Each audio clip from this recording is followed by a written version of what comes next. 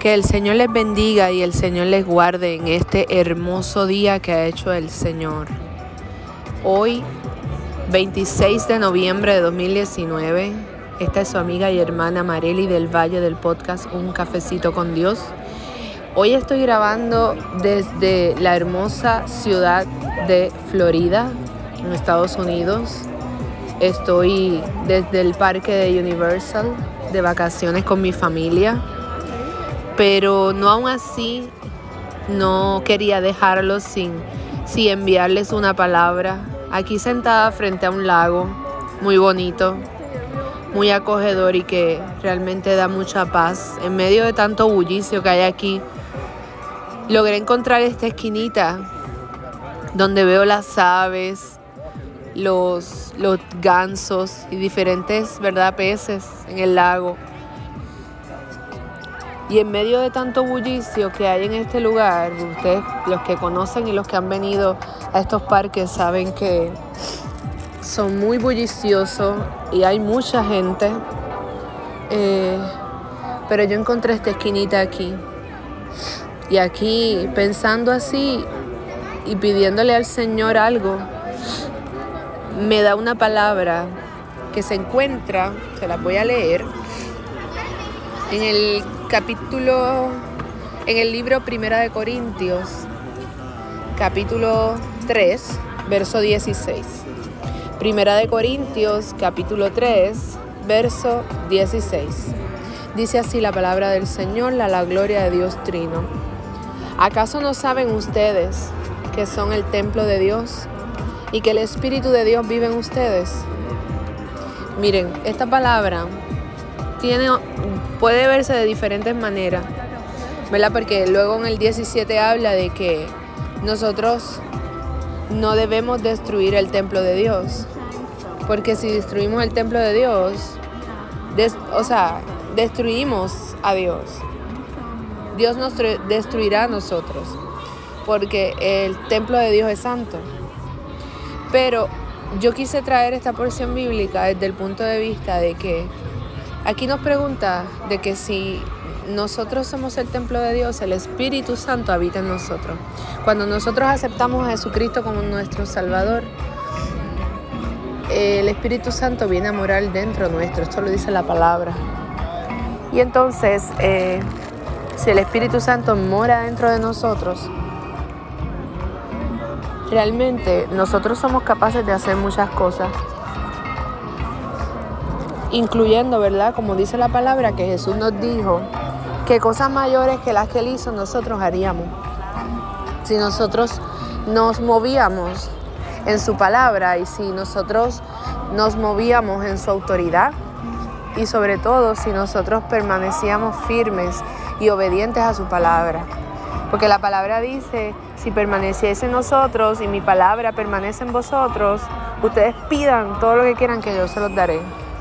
Y realmente esas las personas que pueden hacer cosas mayores que las que Jesús hizo.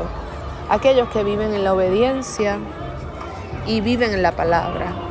Aquellos que tienen el Espíritu Santo morando dentro de ellos. Pero ¿sabe qué? Hoy comprendí por experiencia propia que nuestro enemigo, nuestro adversario, el diablo, el Señor lo reprenda, muchas veces quiere tirar esa autoridad por el piso. Muchas veces nos quiere hacer pensar que nosotros no somos nadie, que nosotros no somos nada, que no tenemos nada, que no podemos hacer las cosas, que no tenemos las capacidades para lograr ciertas cosas en la vida, que Dios nos ha llamado, pero sin embargo nos sentimos incapaces de cumplir el llamado de Dios porque no nos sentimos capacitados, o que otros nos han hecho creer que no estamos a la altura y que no tenemos eso que necesitamos para fungir esa función, ese ministerio, ese llamado, y todo lo contrario. Por ahí dicen que Dios no llama a capacitados, sino que capacita a los que llama. Dios no llama a capacitados, sino que capacita a los que llama. Dios te llamó, Dios te va a capacitar. Es la realidad. No necesitas tener muchos dones, muchos talentos, muchas habilidades especiales, grande sabiduría. No. Dios te da todo eso. Dios te da todo lo que tú necesites para llevar a cabo la obra que Él quiere que tú hagas. Y por experiencia propia les puedo decir y testificar que tenemos que tener cuidado porque el enemigo anda detrás de aquellos en los cuales Dios ha depositado grandes propósitos y grandes talentos para que no se lleven a cabo. Y es tan y tan sutil que a veces no nos damos cuenta. Pero gracias a Dios, gracias a su Santo Espíritu, que siempre encuentra la manera de dejarnos saber que no es así, de enviarnos personas, de hablarnos de diferentes maneras y decirnos, mira, yo te llamé, yo te he llamado, yo estoy aquí contigo, todo lo puedo en Cristo, como dice el Filipenses, que me fortalece. No tengas temor de lo que está a tu alrededor, de lo que pueda impedir que tú hagas aquello para lo cual Dios te llamó. Sé fiel, te dice el Señor, y te daré la corona de la vida. Dice la palabra, en lo poco me fuiste fiel, en lo mucho te pondré. Mira, Dios te pide la fidelidad en lo poco. En eso que tú crees poco, que Dios te ha puesto a hacer, sea el llamado, sea el trabajo que sea, dentro del templo, fuera del templo, en las calles o donde sea, hazlo con amor, con entusiasmo.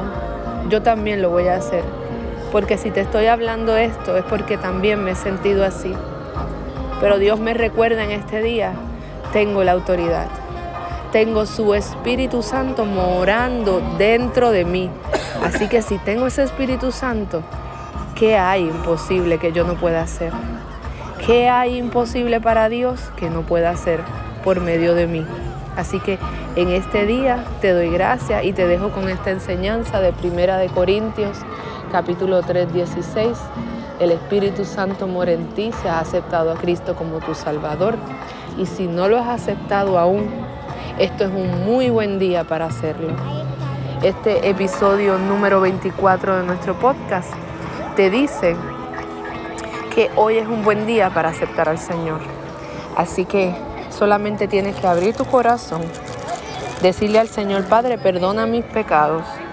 Me arrepiento, Señor, de todo lo que he hecho hasta el día de hoy. Y te pido que escribas mi nombre en el libro de la vida. Y créeme, haciendo esta oración, el Señor te escuchará, te perdonará. Y declarando sobre todo que Jesucristo es tu Señor y tu Salvador.